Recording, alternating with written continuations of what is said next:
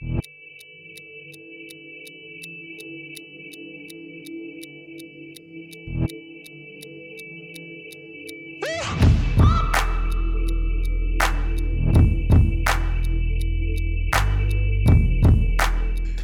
to another edition of The Last Negroes at Harvard. I'm Kent Garrett. This podcast is about being Black in America for over 80 years. It is Wednesday, February 28th, 2024. We begin with Joe Biden's predictions of a ceasefire in Gaza. He is either lying or misinformed. Here's a report from the Young Turks. Can you give us a sense of when you think that ceasefire will start, sir? Well, I hope by the beginning of the weekend. The end of the weekend. At least my national security advisor tells me that we're close. We're close. It's not done yet. And my hope is by next Monday, we'll have a ceasefire. Spoiler alert, they're not close. So I'll get to the statements from Israel and Hamas in just a moment, but President Biden is under the impression that there will be a ceasefire in Gaza within a week in exchange for around 100 hostages who have been held captive by Hamas in the Gaza Strip since October 7th. Now, the president delivered these comments spontaneously, as you can tell. He's at an ice cream shop eating an ice cream cone in response to questions during a visit at this ice cream shop after taping a segment on Seth Meyers' late night talk show. Now, Israel's war cabinet over the weekend approved the broad terms of a deal that would involve a 6-week truce for the release of about 40 hostages. An Israeli delegation is expected to meet in Qatar with intermediaries from the United States, Egypt, and Qatar.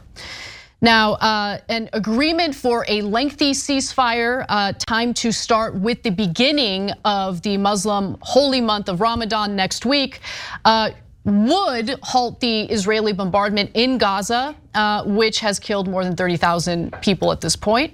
It could also provide an opening for more humanitarian aid to flow into the Gaza Strip. At this point, humanitarian aid has kind of come to a grinding halt as a result of UNRWA being unfunded, following Israel's unfounded allegations that staffers from UNRWA engaged in the atrocities on October 7th, and that about 10% of UNRWA staffers have affiliations with Hamas. Again, none of that has been proven to be true, and Israel has failed to provide a shred of evidence to back up those claims.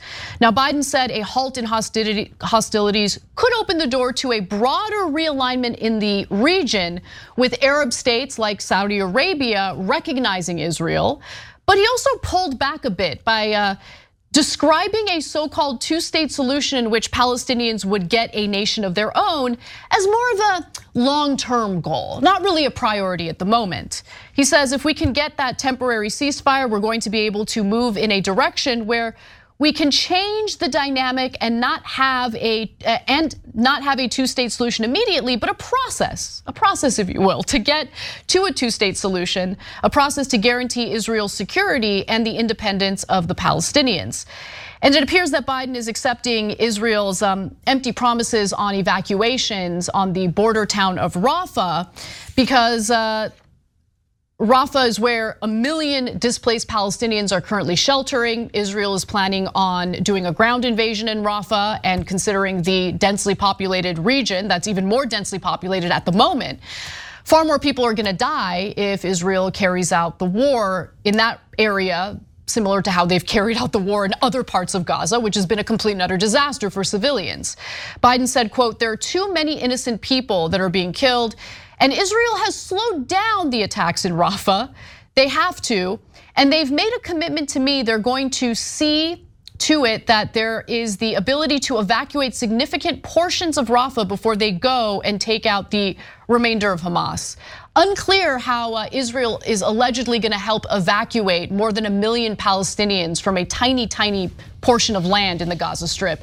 I would almost venture to say that it's complete and utter BS, and Israel really has no intention of doing so. But what's also really interesting is both Netanyahu and Hamas have made clear that a ceasefire is not in fact imminent.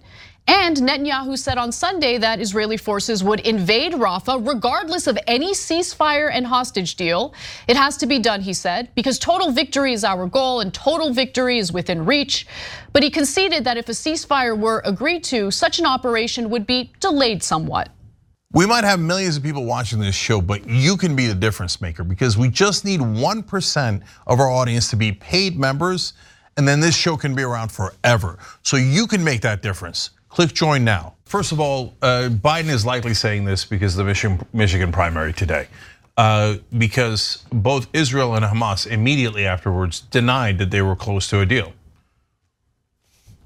I don't know, there's some chance that Biden just totally made it up for political reasons.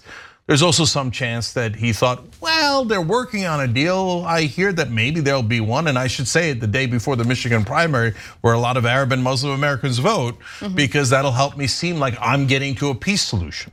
But if you, okay, so that's point one. Point two, and remember, Israel and Hamas both say, it's not true, we're not close. Okay, so whether he made it up or he's wrong, it doesn't really matter because it's not true. Can I just jump in? So the sticking point is Hamas is saying, no temporary ceasefire. We want a permanent ceasefire. And Netanyahu has responded to that by saying that their ask is delusional. So there's been no movement on that. Yeah, and his ask is that everyone in Hamas kill themselves. Also delusional. Okay, so we're at a delusional impasse. Exactly. Okay, so I'm going to kill everyone in Hamas. Are you? And Jon Stewart did a brilliant job of calling that out just last night and saying that's totally delusional. So okay, now the other 2 points that are so important. Biden says, look at the details of what he says. We're going to have Israel move out 1 million people from Rafah, and then Israel's going to attack Rafah. So where's the ceasefire? What are you talking about? So, and how are you going to move 1 million people? So this is your great peace plan? You're going to let Israel continue the ethnic cleansing. But Rafah is the last part of Gaza that they got squeezed into. Exactly. What do you want? Or do you want them to go back up north? What kind of lunatic statement is this? And do we have any reporters in this country? When he makes that statement, you got to ask him, where are they going to move the 1 million people? And when does Israel re-engage the slaughter? And do they? And then when they moved 1 million people, if that's even a plan, I don't even think that it's an actual plan. But if they did, then do you have a guarantee that wherever they go will not be bombed? Because in the beginning they said go to the south, we won't bomb it. Then they bombed the south. Then they said go to Rafah and we won't bomb it. And then they bomb Rafah. Look, Biden is either a giant liar, or he's just trying to make excuses for Israel. And he says it openly. I mean, he said it the other night. He said, I'm a Zionist. He's super proud of it. And look, I don't care about Zionism and what people call themselves, okay? But he's basically saying, I am doing Israel's bidding. He's not a fair arbiter. He's not helping Palestinians at all. Anyone pretending that Joe Biden is helping Palestinians even 1% is a giant liar and a propagandist. Okay, so then the second part is, he says, a process towards two-state solution. Okay, so you see what he just did? He moved the peace deal backwards. America used to be definitely in favor of a two-state solution. Now Biden's saying, no, it is not definite. In fact, we are not in favor of a two-state solution now. We're in favor of a process that delays the two-state solution. So Biden has made the situation worse, definitively. And meanwhile, he says, I'm a Zionist who's gonna send Israel $14 billion so they can bomb the people either in Rafah or as they're leaving Rafah, and we're gonna keep moving them around and keep bombing them. So no, you are not helping peace at all. You're a warmonger, 100% on the side of Netanyahu. All of your BS talk is just yappity yap, other than when you accidentally admit that you're gonna help them ethnically cleanse and commit a genocide and are never gonna get to peace. That's who Joe Biden is. But you must vote for him, because if you don't, Trump is gonna get elected and he's gonna dismantle democracy. Except, do Democrats actually believe that? Because if they do believe it, would they be running someone as vulnerable as Joe Biden? Yeah. I just don't believe them, Cenk. I don't believe that they genuinely think that Trump is gonna dismantle democracy. I don't believe them. I don't care what the Democrats think. I care what's reality. Trump is 100% not better. Trump hates Muslims so much, he wanted to ban all of us from the country. If there's some chance that Trump would just say, oh yeah, I'm 14 billion, make it 28 billion. Who cares? Who cares? Miriam Adelson gave me money, AIPAC gave me money, whoever gave me money, murder them all, Trump might say. He's not like it's a so we're stuck. We're stuck with two awful, warmongering, hateful choices. But the Democrats say you have to lie in favor of Joe Biden to pretend he's the angel. Well, he isn't. He's making this war worse. So anyone who reports that he's in favor of Palestinian rights, flat out lying. This morning we want to talk about Aaron Bushnell. We have a report on the media's tone-deaf coverage of Bushnell's death. For the most part, it was media coverage that was biased and coverage that omitted crucial context. This has been a continuing issue with coverage of the Israeli-Hamas conflict. Here's more from the Humanist Report. On Sunday, 25-year-old Aaron Bushnell, who is an active duty member of the U.S. Air Force, went to the Israel embassy in D.C. and he lit himself on fire and he streamed it. And these were his last words, quote, "My name is Aaron Bushnell. I'm an active duty member of the United States Air Force, and I will no longer be complicit in genocide. I'm about to engage in an extreme act of protest, but compared to what people have been experiencing in Palestine at the hands of their colonizers, it's not extreme at all." Now, I'm not going to play the video for you because it would violate YouTube's terms of service, but it's out there if you want to watch it. But I do believe it's my responsibility to make sure that his message is heard far and wide.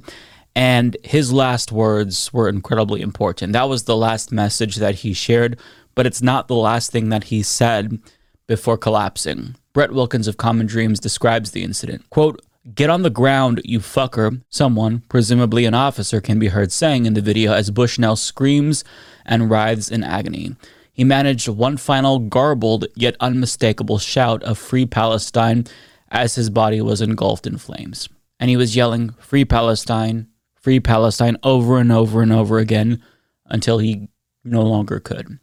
But with his last breath, he spoke out on behalf of Palestinians facing extermination at the hands of a genocidal Israeli government that is being fully supported by our government.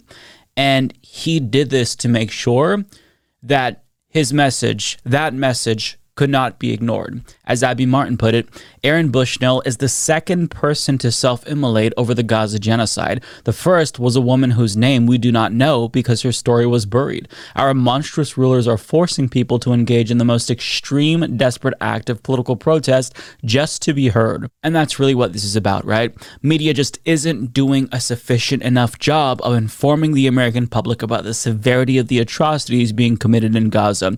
And to the extent that they do cover it, major outlets such as the New York Times and the Washington Post have published coverage that is biased towards Israel, and this isn't me saying this. This was proven by an investigative report published by The Intercept. So Bushnell wanted to force the media to pay attention by doing this extreme form of protest, because in theory, you can't talk about his actions and what he did here while ignoring his words. But media certainly tried. For example, Asal Rod, a scholar in Middle East history, writes, 4 major news outlets have almost the exact same headline for the self-immolation of 25-year-old Aaron Bushnell. Not one of them mentions the words Gaza or genocide, the reason for Aaron's protest, or the word Palestine, his last words spoken. Now you can see the examples that she provided here. New York Times says a man set himself on fire outside of Israel embassy in Washington, the police said. CNN says U.S. airman sets himself on fire outside of Israeli embassy. Reuters, U.S. airman sets himself on fire outside Israeli embassy in Washington. And the Washington Post says active duty airman sets himself on fire outside D.C.'s Israeli embassy. None of them actually mentioning what she said. Gaza, Palestine, genocide. Now, another one shared by Waleed Shahid here from CBS. Breaking: an active duty U.S. Air Force member has died after he set himself on fire outside the Israeli embassy in Washington, D.C. on Sunday, officials said. Now, Waleed adds, how would American media cover a Russian soldier self-immolating in Moscow to protest Putin? It would probably mention a reason for the tragic act of defiance in the headline. But it gets worse because Mike Elk shared a screenshot from an NPR article. There's a line that reads, as of Monday morning, NPR was not able to independently verify the man's motives. Now, Mike tagged them, letting them know what his motives were. He was literally shouting Free Palestine as he burned to death. What more do you need? So, the stunning level of ignorance that we're seeing, regardless if it's winning or unwinning from media, does a disservice to people who they're supposed to be informing. These headlines suggest that Bushnell's self-immolation occurred in a vacuum. And if you didn't read past the headlines, you'd likely assume that his action wasn't actually a form of political protest. You just think that he was mentally ill. And this is actually how some outlets are reporting on this, implying that he was mentally ill even when they share his dying words. Take MSNBC, for example. Yesterday, 25-year-old Aaron Bushnell of San Antonio, Texas, the active duty airman in the U.S. Air Force who set himself on fire outside the Israeli embassy in an apparent protest against the Israel-Hamas war, has died. That identification made by Metropolitan Police here. Bushnell filmed his own self-immolation on his cell phone, yelling, "Free Palestine," before collapsing to the ground outside the embassy. He was rushed to the hospital for treatment, but later succumbed to his injuries. And if you or someone you know is in crisis, call or text 988 to reach the suicide aid. Now, look, I'll never be mad at anyone for sharing information that could help someone experiencing a mental health crisis, because that is important. And I'm thankful that they did share his last words. But to make this about mental health and imply that this is what that's about kind of misses the point. And Brett Wilkins shared a couple of examples of tweets in his article from people who explained why that angle is so tone deaf. For example, Joshua Frank of Counterpunch writes, "Please stop saying Aaron Bushnell was mentally ill. The real mental illness is witnessing a genocide taking place and not doing a thing to stop it."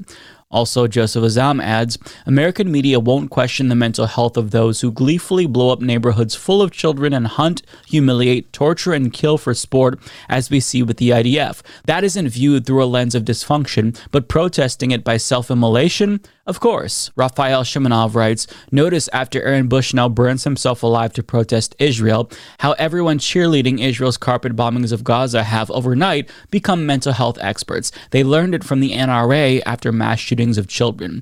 That's who they've become, and worse." Yeah. So shifting focus from Bushnell's protest and his final words to a conversation about his mental health, that is a form of obfuscation, and it allows the media to conveniently not address the elephant in the room, the reason why he's protesting in the first place. But I don't want to pretend like all media coverage was bad, because even though CNN's written headline purposefully omitted really important context, their on-air coverage did a surprisingly good job at communicating his message in a really objective manner. So let's watch that. Authorities identified Aaron Bushnell as the person who, on Sunday, set himself on fire. The 25-year-old was an active duty member of the U.S. Air Force.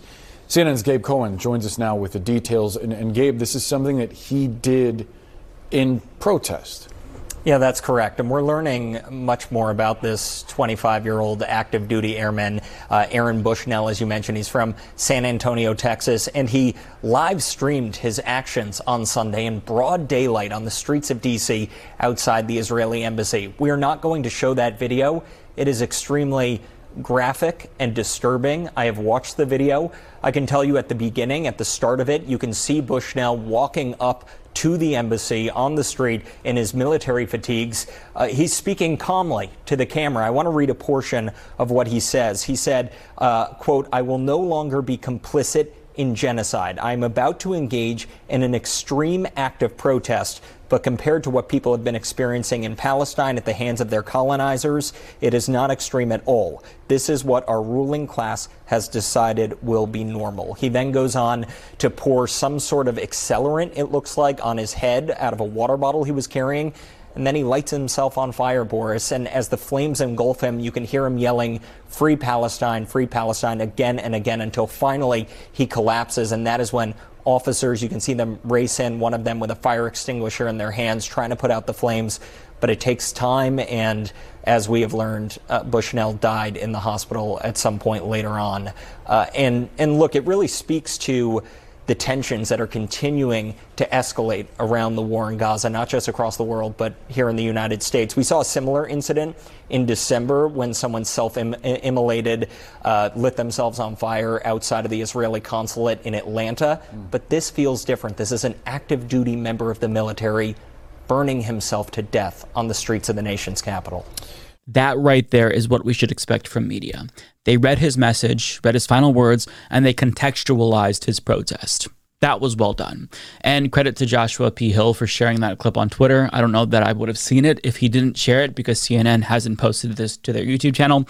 But there's one more thing that I want to talk about with regards to Bushnell, and it doesn't involve media. It's about the way that he was treated in his final moments on Earth. And you already kind of got a hint of this when we read that quote about somebody telling him to get down on the ground. But I want to share just one image from the video that was posted by Chuds of TikTok.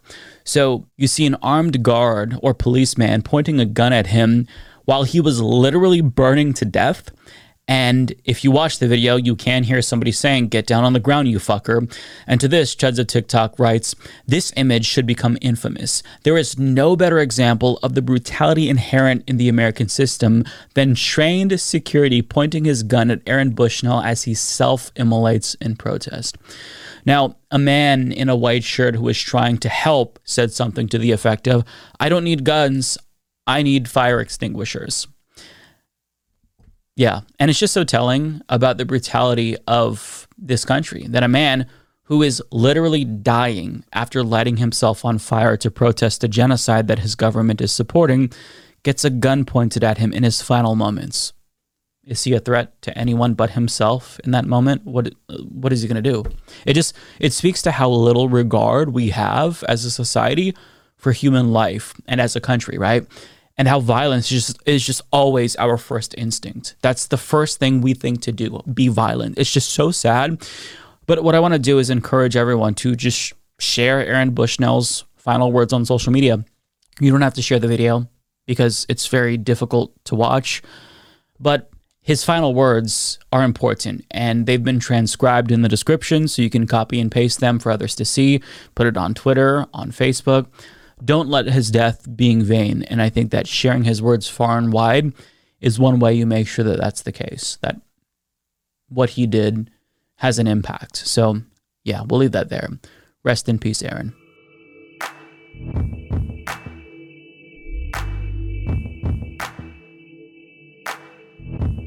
And finally this morning, a report from Caitlin Johnstone titled "A Profound Act of Sincerity." Her essay is read by Tim Foley. A profound act of sincerity. One of the main reasons the self-immolation of Aaron Bushnell is having such an earth-shaking impact on our society is because it's the single most profound act of sincerity that any of us have ever witnessed. In this fraudulent civilization, where everything is fake and stupid, we are not accustomed to such sincerity. We're accustomed to vapid mainstream culture manufactured in New York and Los Angeles. Airheaded celebrities who never talk about anything real. Self-aggrandizing Instagram activism. Synthetic political factions designed to herd populist discontent into support for status quo politics. Phony, shit-lib, I hear you, I stand with you, but I won't actually do anything posturing. Endless propaganda and diversion from the mass media and its online equivalents, which are algorithmically boosted by Silicon Valley tech plutocrats, and a mind-controlled dystopia where almost everyone is sleepwalking through life in a psyop-induced fog. That is the sort of experience we have been conditioned to expect here in the shadow of the Western Empire. And then, out of nowhere, some Air Force guy comes along and does something real, something as authentic and sincere as anything could possibly be, with the very noblest of intentions. He live-streamed himself, lighting himself on fire and burning to death in order to draw people's attention to how horrific the US-backed atrocities in Gaza actually are, knowing full well how painful it would be, knowing full well he'd either die or survive with horrific burns and wish he'd died, knowing full well that once he connected the flame with the accelerant he poured onto his body, there'd be no turning back. He didn't back down. He didn't go home and stuff his face with snacks and gossip in the group chat and see what types of mindless escapism are available on Netflix or Pornhub. He lit the flame. He even struggled to light it at first, and he still did. There's nothing in our society that can prepare us for that kind of sincerity, that kind of selflessness, that kind of purity of intention. It stops us dead in our tracks, as if the fabric of our world has been ripped asunder. And, in a way, it has. We're not really living in the same world we were living in before Aaron Bushnell lit himself on fire at 1 p.m. on February 25th. It was far too sincere an act, committed in the least sincere city on this planet. It shook things around far too much for all the pieces to fit fully back into place. I myself am permanently changed. I find myself reapproaching the Gaza genocide with fresh eyes, renewed vigor, and invincible determination. I now write with a different kind of fire in my guts. And looking around, I can see it's much the same for others. Where previously we begun seeing the opposition to the incineration of Gaza beginning to lose a bit of energy due to despair and how hard it is to keep something energized for months on end, we are now seeing electrifying enthusiasm. More importantly, this is shaking things up in mainstream society, and not just within the pro-Palestine crowd. We're seeing Bushnell's final words about the U.S. empire's complicity with genocide shared on mainstream networks like CNN and ABC, while Israel apologists run around falling all over themselves trying to tell people nobody cares about what Bushnell did, like a guy sending a woman dozens of texts saying he's totally unbothered that she rejected his advances. A member of the U.S. military lighting himself on fire while screaming Free Palestine is absolutely devastating to the information interests of Israel and the United States, because it shakes people awake like nothing else ever could. All around our fake plastic dystopia, people are now opening their eyes, saying, "What? Huh? That man did what? Why? I thought nothing matters but my comfort and my feelings and my small circle of people I care about. My country is complicit in a what now? Is it possible I've been missing something important?" With his profound act of sincerity, Aaron Bushnell extended the world an invitation to a very different way of looking at life, an invitation to pierce through the veil of superficiality and narcissism to a radical authenticity and a deep compassion for our fellow human beings, to a profound sincerity of our own, with which we can shake the world awake in our own unique ways. At 1 p.m. on February 25th, Aaron Bushnell lit more than one kind of fire, a fire that drives us to act, a fire that lights the way, a fire that inspires us, a fire that shows us another way of being, a fire which shows us a better world is possible. We won't forget his message. We couldn't if we tried. And that's it for this edition of The Last Negroes at Harvard. I will talk to you next time, and here is one day